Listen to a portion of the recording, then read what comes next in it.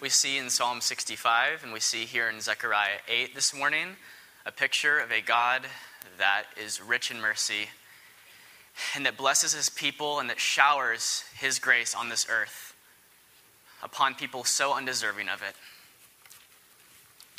This morning, the title of the message is God's Restoring Grace.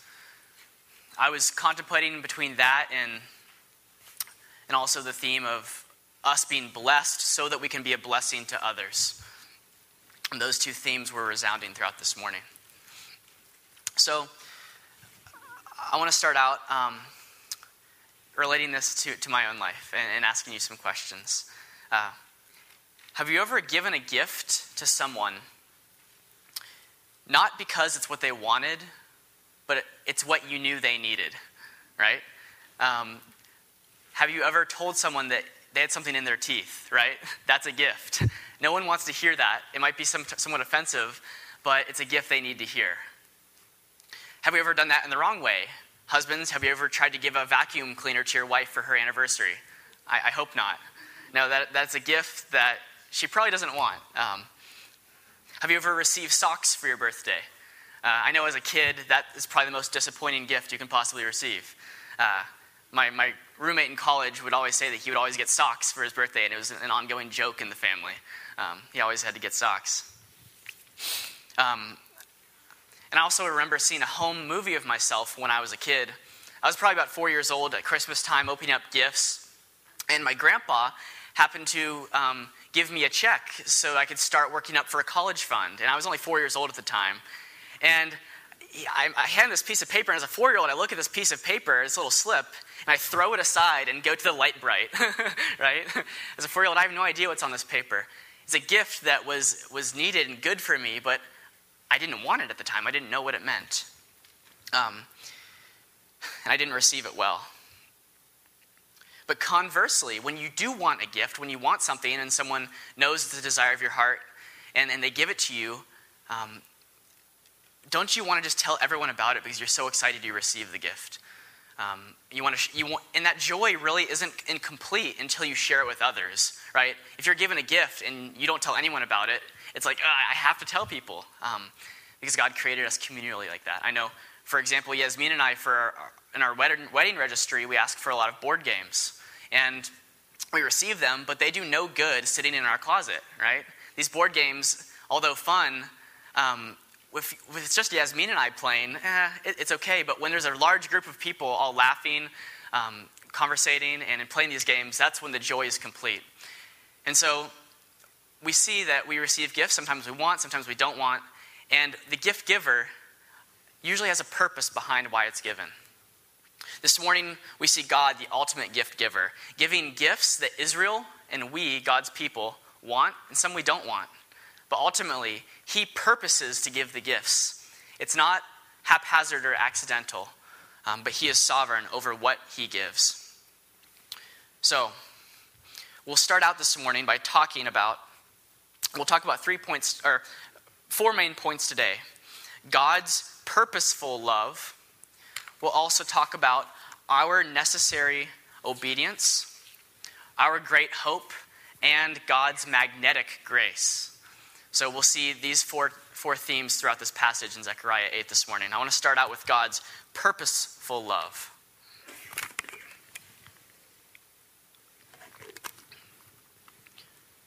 We see in verses 14 and 15 of Zechariah that God says he purposes to act in 2 different ways. If you'll look in verse 14, he says he purposes to bring disaster, and then a little later he says he purposes to bring good. Now, this word is important for us to consider because it tells us a lot about the character of God. I think too often we can say, well, God loves us or God loves his people, but we don't really dive in and understand what that love means.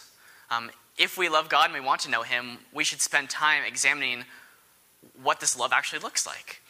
Wouldn't you agree? So back to the text.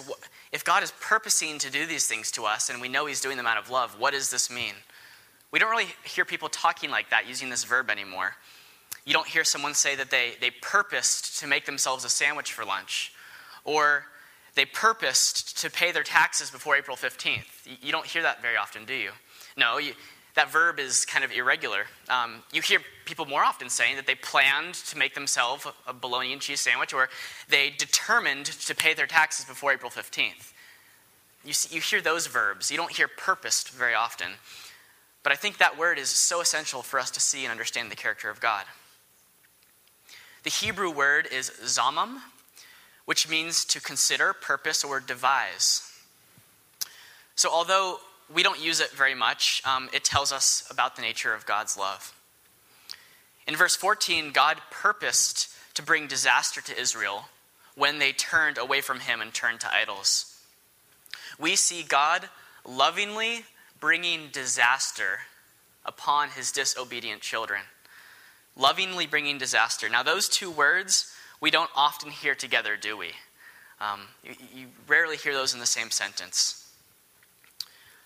But God knew that in order to get the attention of his people, in order to truly love them, and to allow them to see the spiritual oppression they were under, he brought physical oppression, right? He scattered them and allowed them to be oppressed by other nations so that they could come to understand that life without God is not such a good thing.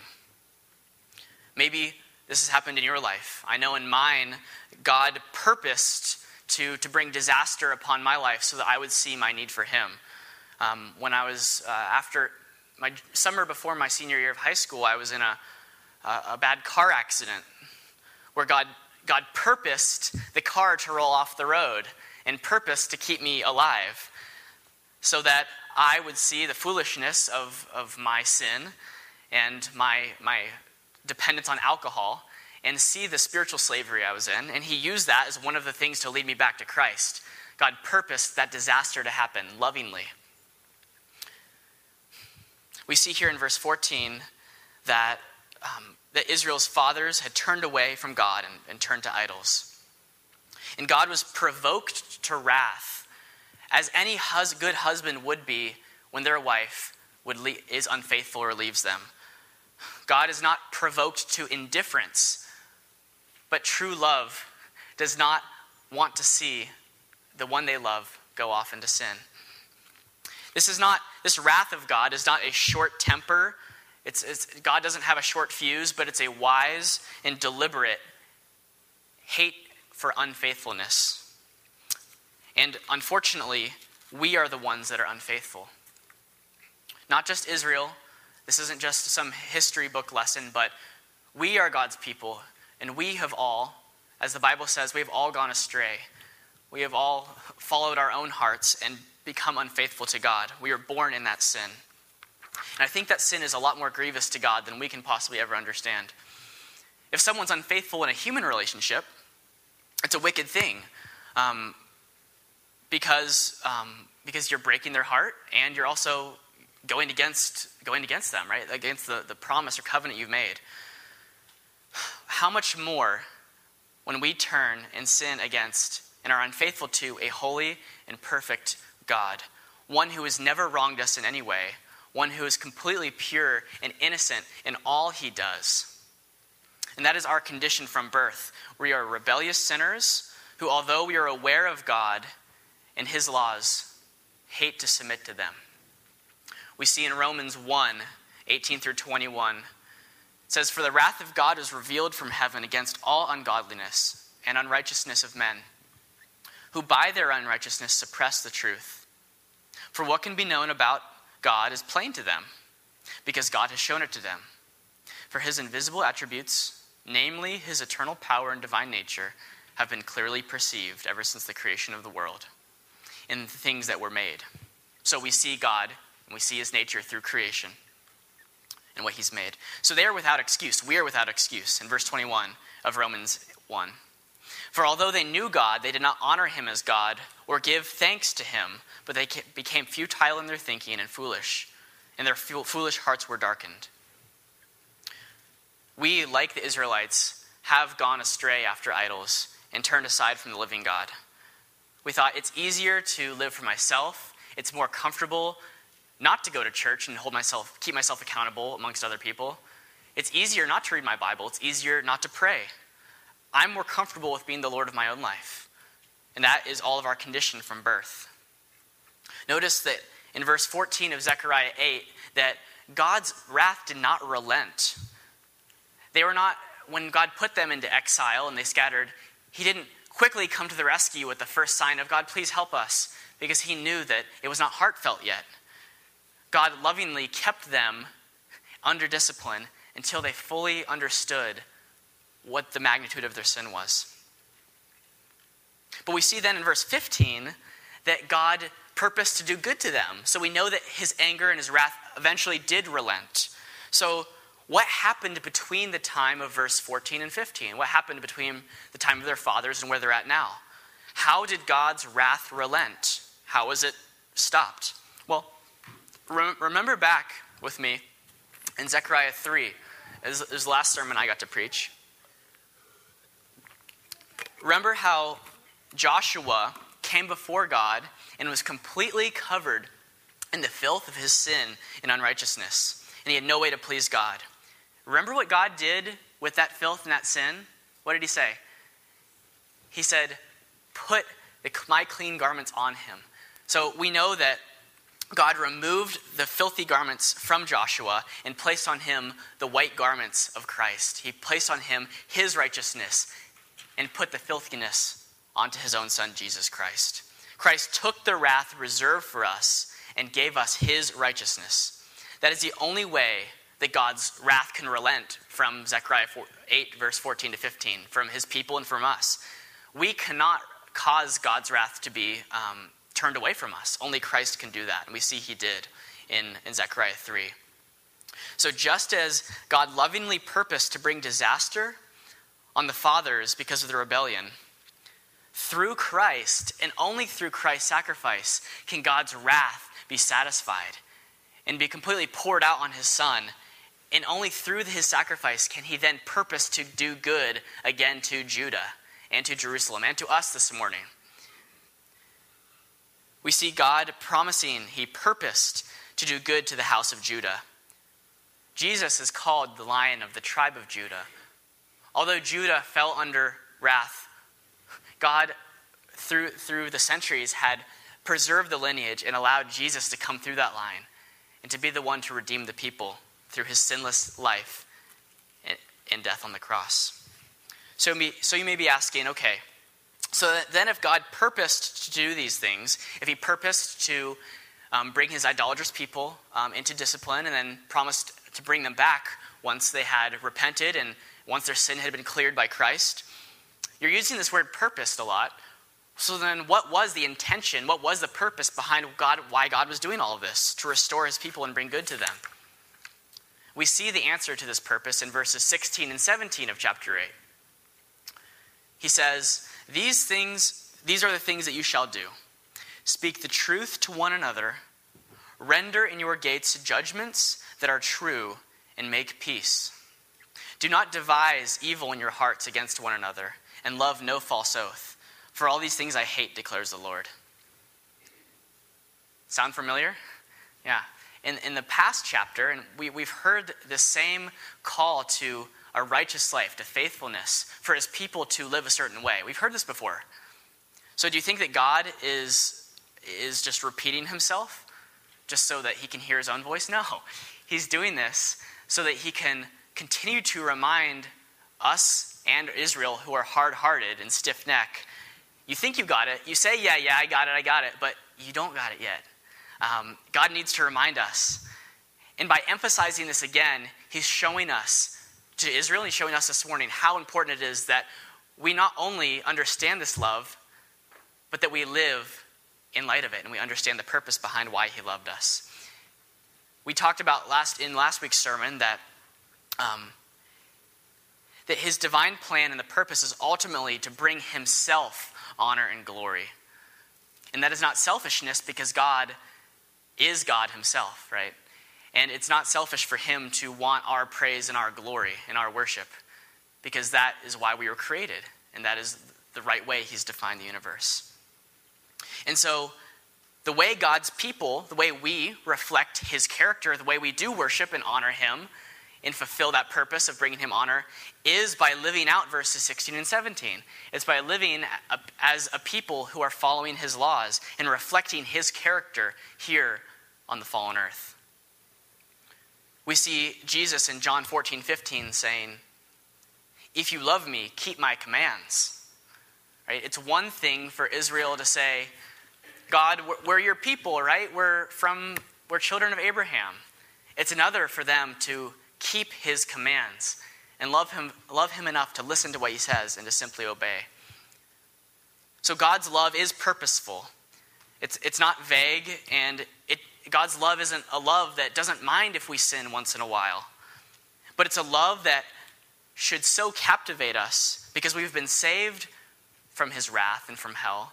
It's a love that has a purpose for us to then glorify him and live lives of holiness and obedience and righteousness. Which leads us to our next bullet point. Our expected obedience.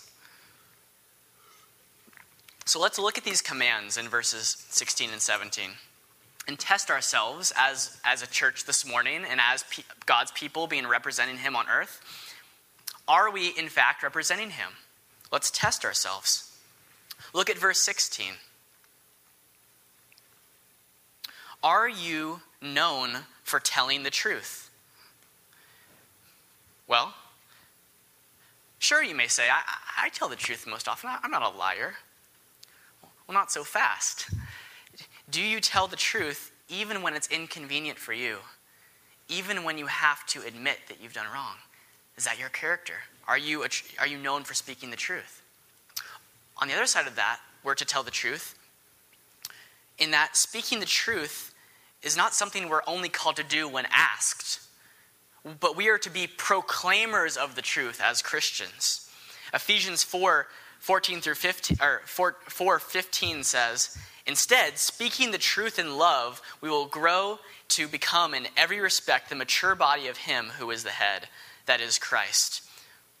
That means, like we talked about in Sunday school this morning, if you see a brother and sister in a pattern of sin, you are to not just sit back, but you are to humbly speak the truth in love to them. So this telling the truth isn't just, when someone asks you, we are to go forth with the truth. How as a church are we ever supposed to grow if we are not sharpening one another and holding each other accountable to the standard of holiness of Christ and speaking the truth? So the first command, are we living this way as God's people? And I know this is hard for us. It's much more comfortable for us to not have conflict with anyone. It's much more comfortable for us to not call someone out if we see sin in their life. But we know we must if we are to honor God and reflect his character on earth. Because when we don't speak the truth in love, really we prove that we love ourselves more than we love God, and we love our neighbor when we do so. So we need to be a people that speak the truth, that are known for that. The next command here in verse 16, to render in your gates judgments that are true and make peace. Now, you might be saying, okay, I don't know how I'm supposed to keep this command. There's not city gates in this church. This is kind of hard for me to relate to. Every day you're rendering judgments that are either true or false. And every day you have the opportunity to make peace and to spread that peace, or you have the opportunity to sow sin and that leads to discord and chaos. One example of this, of how we as a church can render right judgments in the gates and speak truth and make peace, is if you were in this church a few years ago, you may remember that there was a church discipline issue that our church was called to come to a decision on.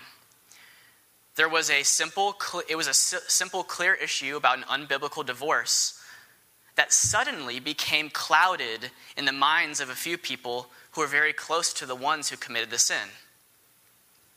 Now, this verse is commanding us as God's people to render judgments that are true and to make peace. We may say, that's easy. But please, saints, don't take this for granted. Don't quickly say that, I do that all the time. we know that the only one who is 100% true all the time is God himself. Therefore, our allegiance must be 100% to him first. Because we don't know when we ourselves or when someone close to us might fall into sin and might need to be called to repent. And it's then when this is really tested. Are you really willing to make true judgments? Or will it become clouded for you once it gets personal? Right? That's when the rubber meets the road, right? So what we can do in the meantime is we can say, do I know God? Do I know his word? Is my allegiance 100% to him?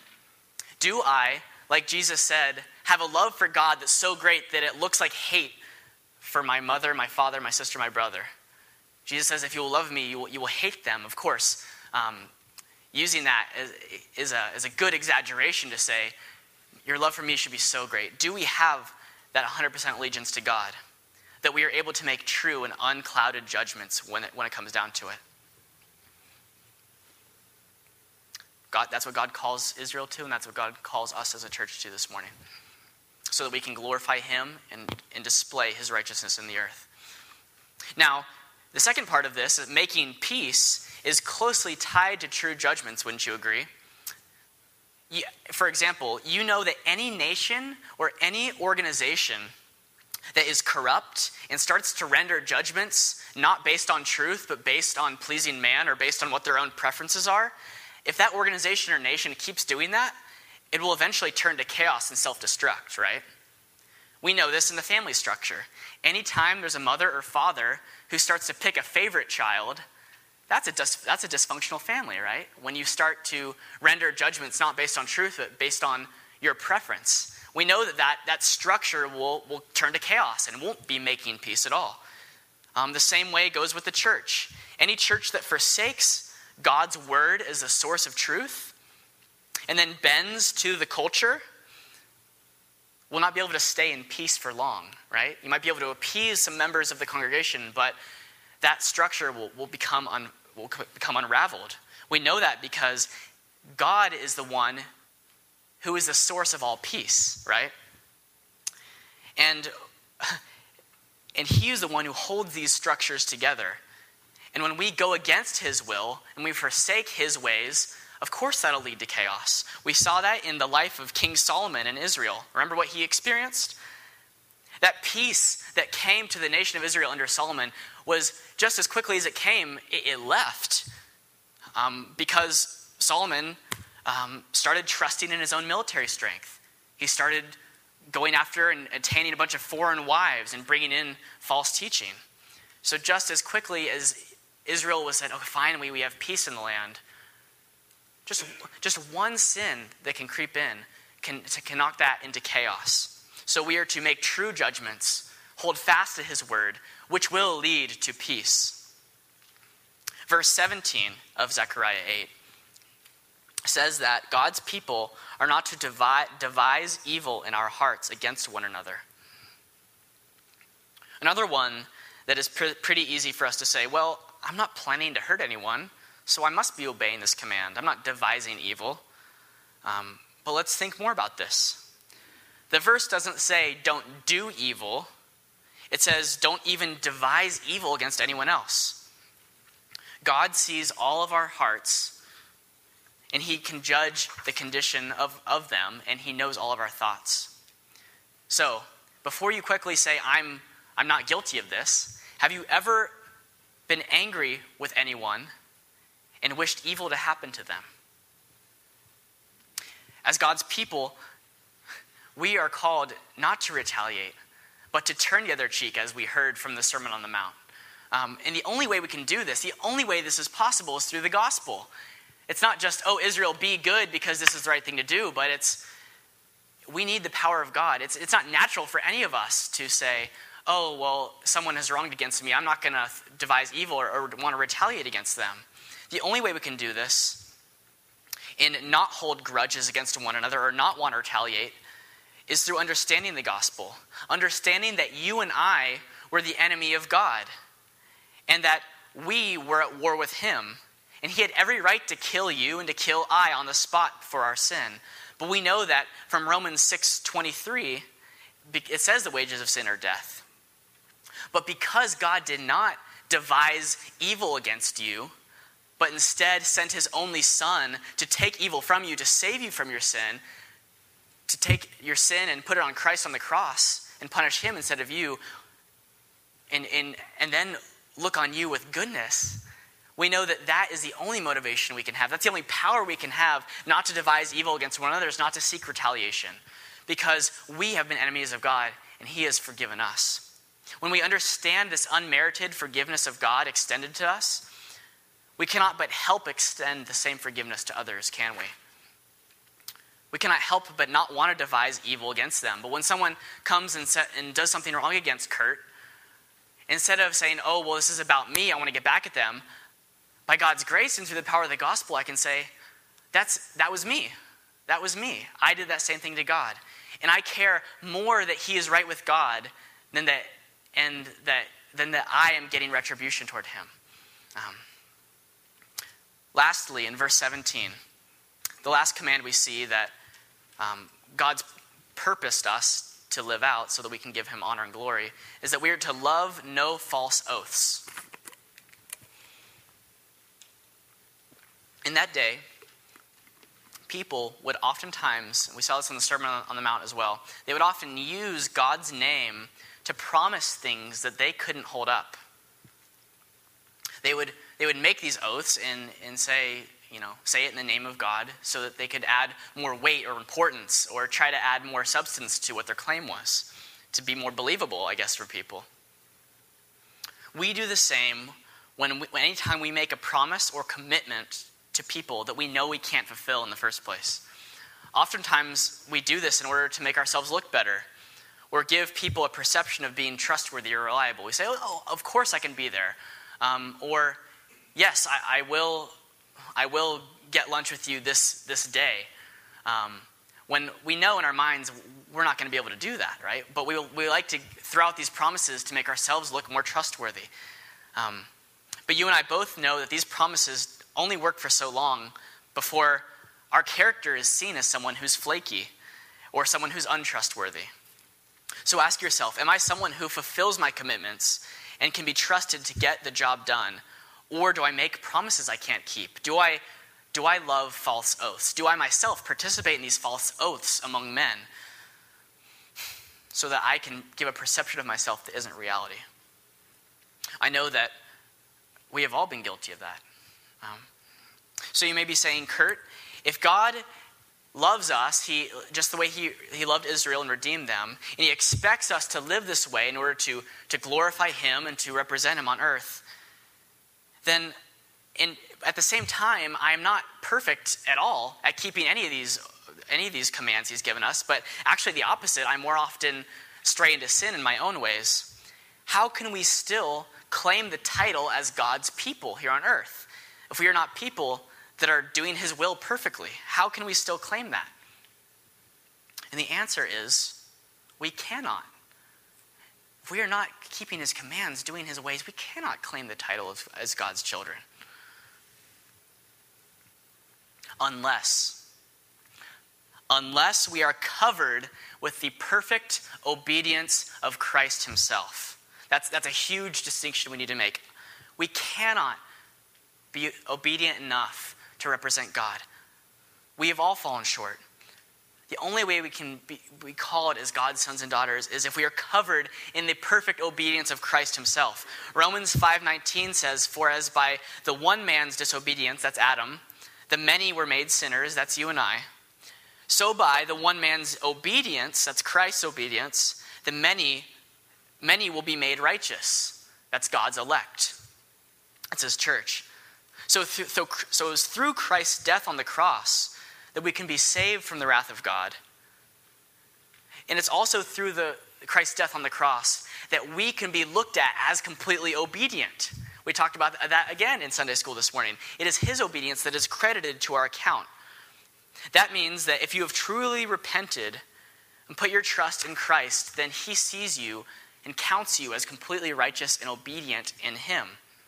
And therefore, there is nothing more you can do to be loved by God than you are right now. There's no amount of obedience you can do to earn more of his favor. And if you are truly a blood-bought Christian in Christ, there is no disobedience you can do for him to kick you out of his family, right?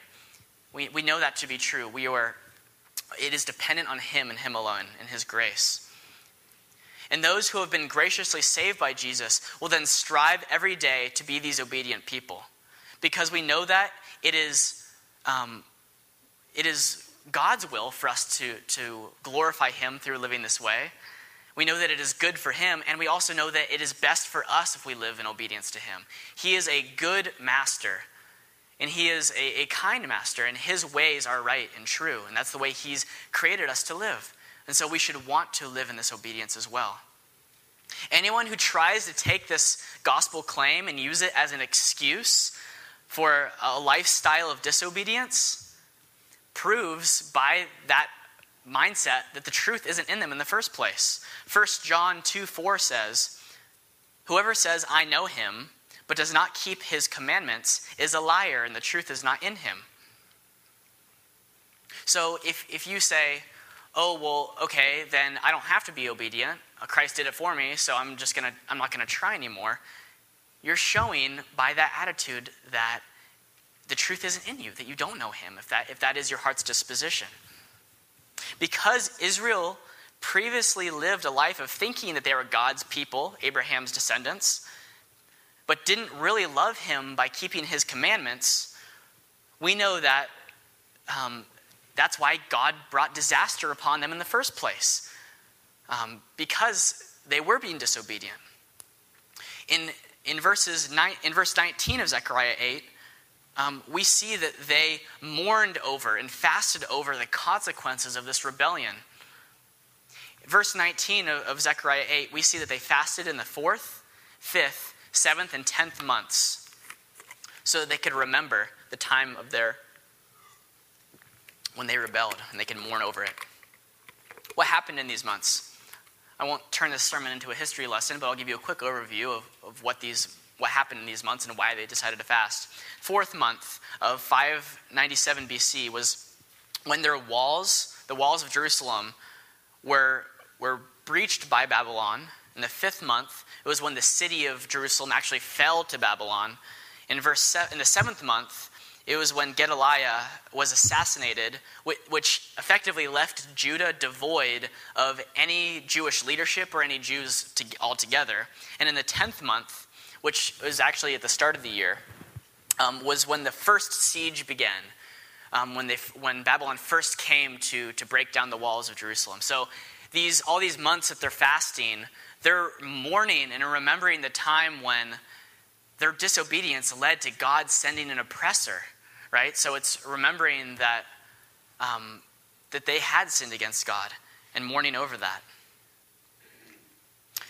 If you can remember back a few weeks ago in Zechariah chapter 7, we heard the people ask the Lord, "Do we have to keep on fasting in the 5th month?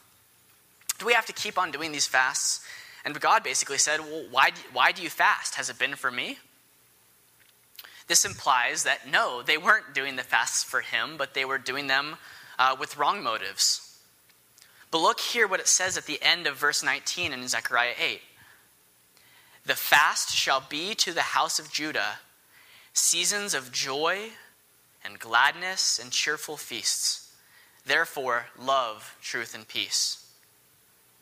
Although God's people had been disobedient and had rebelled against him, because of the redeeming work of Christ, God could promise them that he wouldn't forget his covenant, and that through Christ there would be a season in the future that fasting would turn to feasting, that sorrow would turn into joy, and that mourning over sin would be covered by the blood of the Lamb, and fresh white garments could be put on them, and they could move into a season of rejoicing.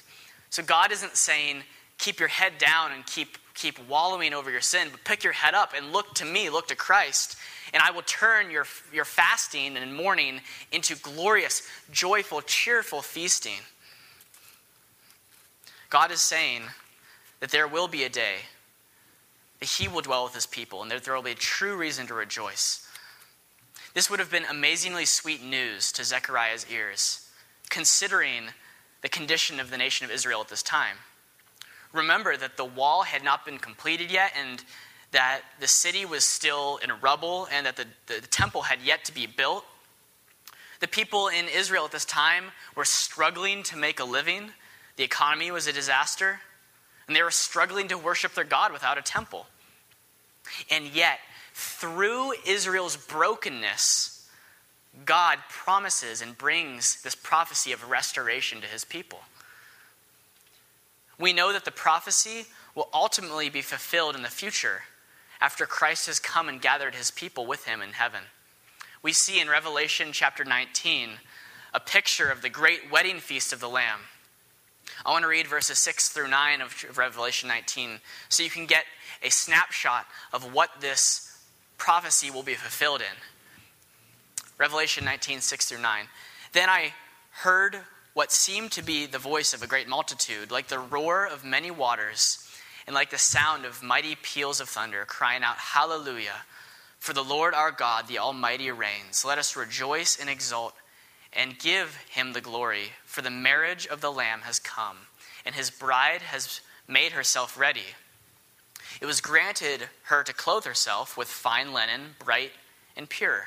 For the fine linen is the righteous deeds of the saints. And the angel said to me, Write this: Blessed are those who are invited to the marriage supper of the Lamb. And he said to me, These are the true words of God. We, saints, are the bride in this picture. We are God's people. The church is the bride of Christ. See here that we are dressed in bright linen and fine clothing, representing the clothing that Christ put on us and our right standing before God in our state. This promise is an amazing one for Israel and an amazing promise for us this morning. Many of you right now are going through struggles in your life that have simply worn you out.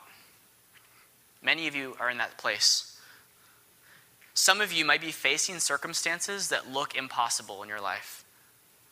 I know that although I'm still young, I grow weary in my daily battle against sin.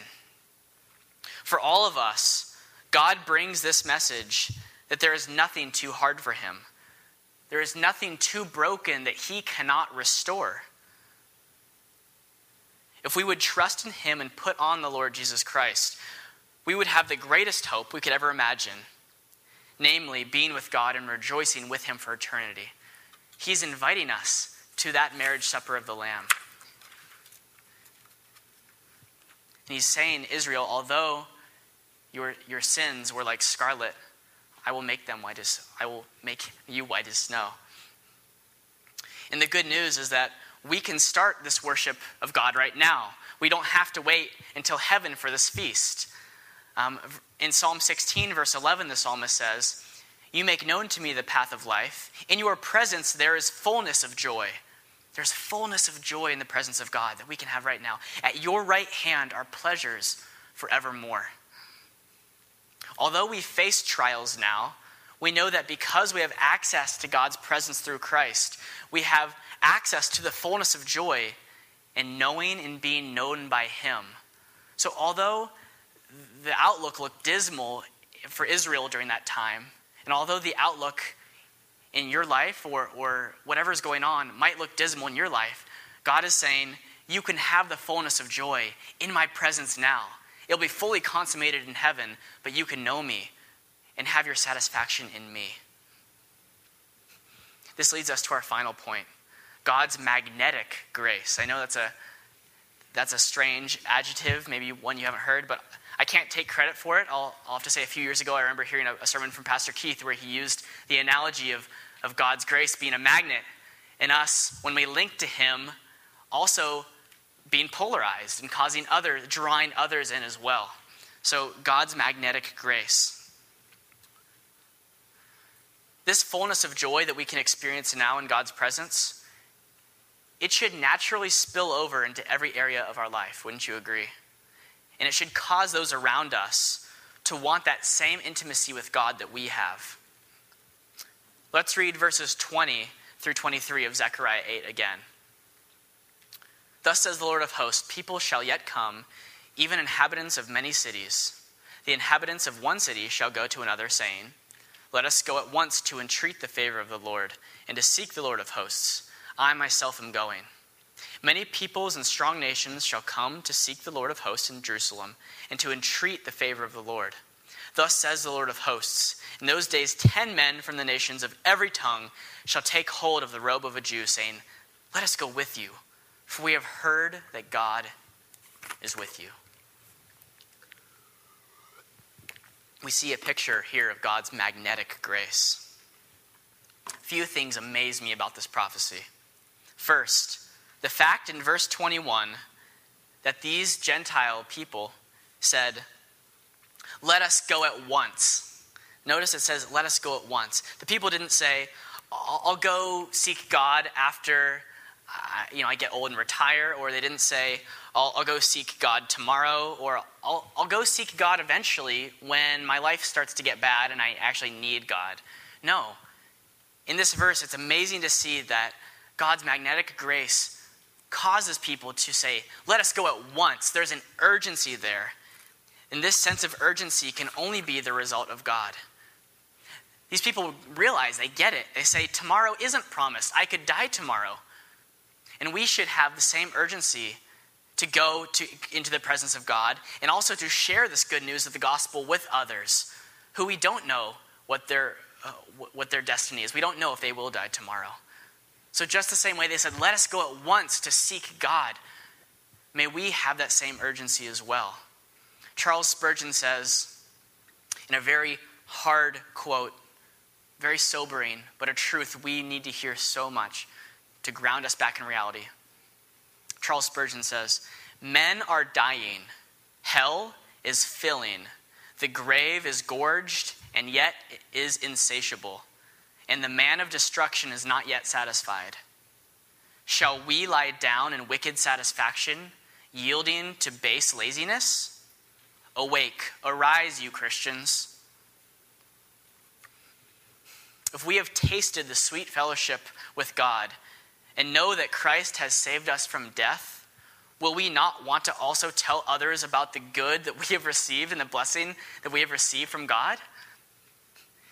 There is an African proverb that I saw in my studies. This proverb doesn't come from the Bible, but it applies here. This African proverb says, there's only one crime that is worse than murder in the African desert, and that is to know where the water is and not to tell anyone else. There's only one crime that's worse than murder. It's knowing in the African desert where water is and not telling anyone else. And saints, we are in the desert this morning. We, in this world, are in a dry and parched land.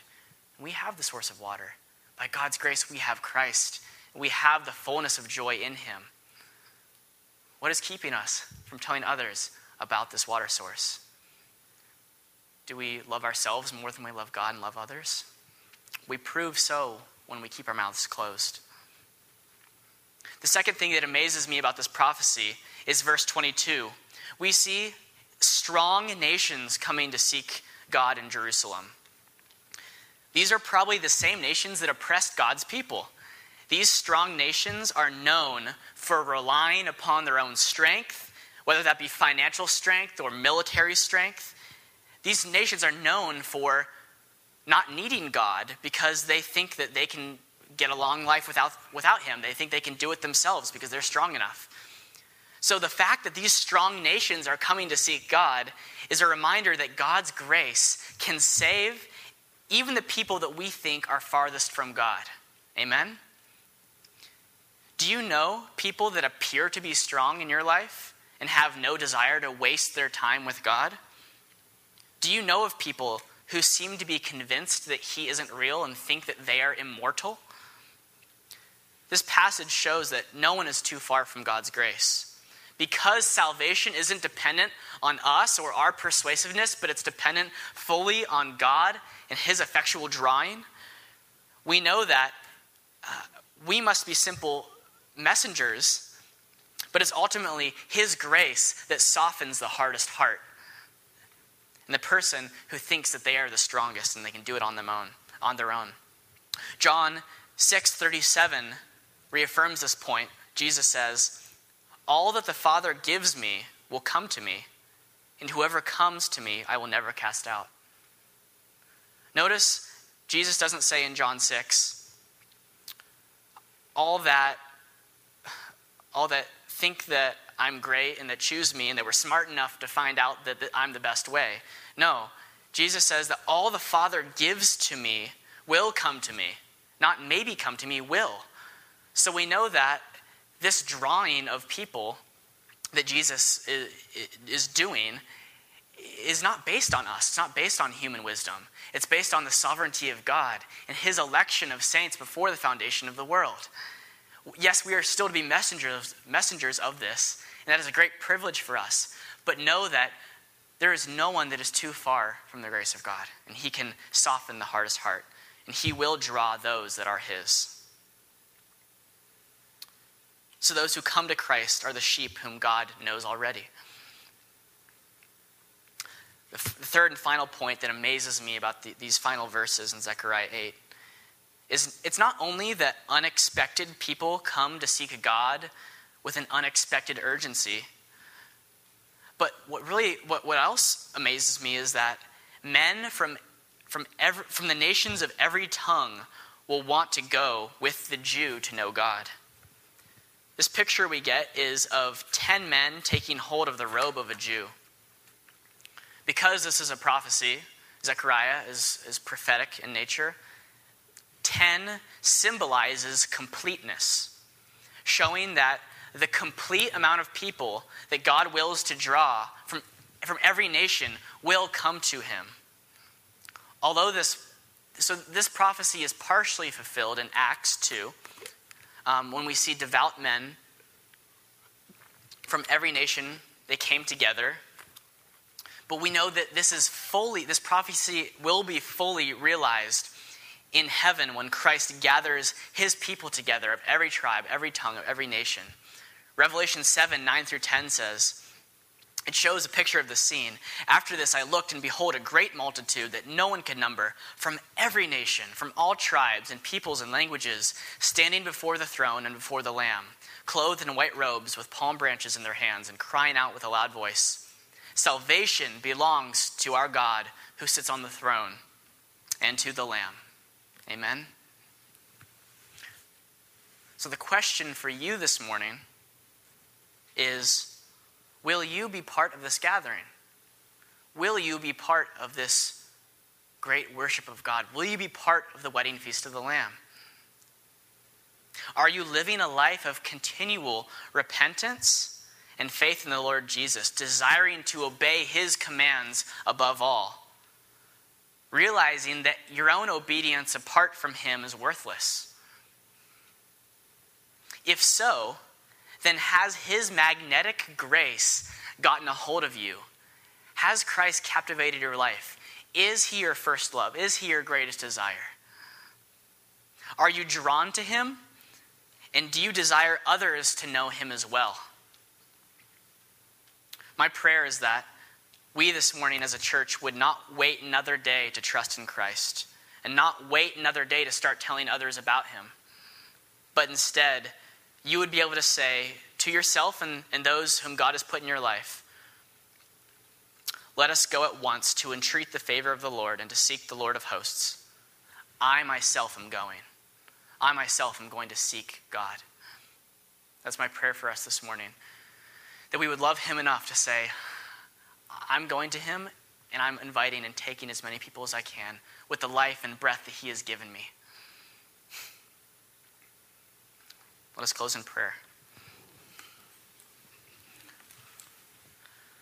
God, I thank you that your love has a purpose. I thank you that it's not haphazard. I thank you that you don't just love us and allow us to continue living lives of sin and rebellion, God, but that you, Lord, have purposed to save us and to make us into an obedient people. I thank you, Lord, that we can trust in Christ's obedience because we know that we fail daily. We need your grace. We need to stand upon you and not our own works. I pray, Father, that We would not grow discouraged in this battle. That no matter what circumstances we're in, Father, that we would see that in you there is the fullness of joy. And one day there will be a great feast where we get to be a part of. In the meantime, Lord, may we be faithful evangelists, loving others enough and loving you enough to open our mouths and to tell people about the good news of the gospel of Jesus Christ. That there is a way to be saved from death, from hell. And there is a way to know who you are, God, and to be in a relationship with you. Father, would you do that amazing work this morning amongst us as a people?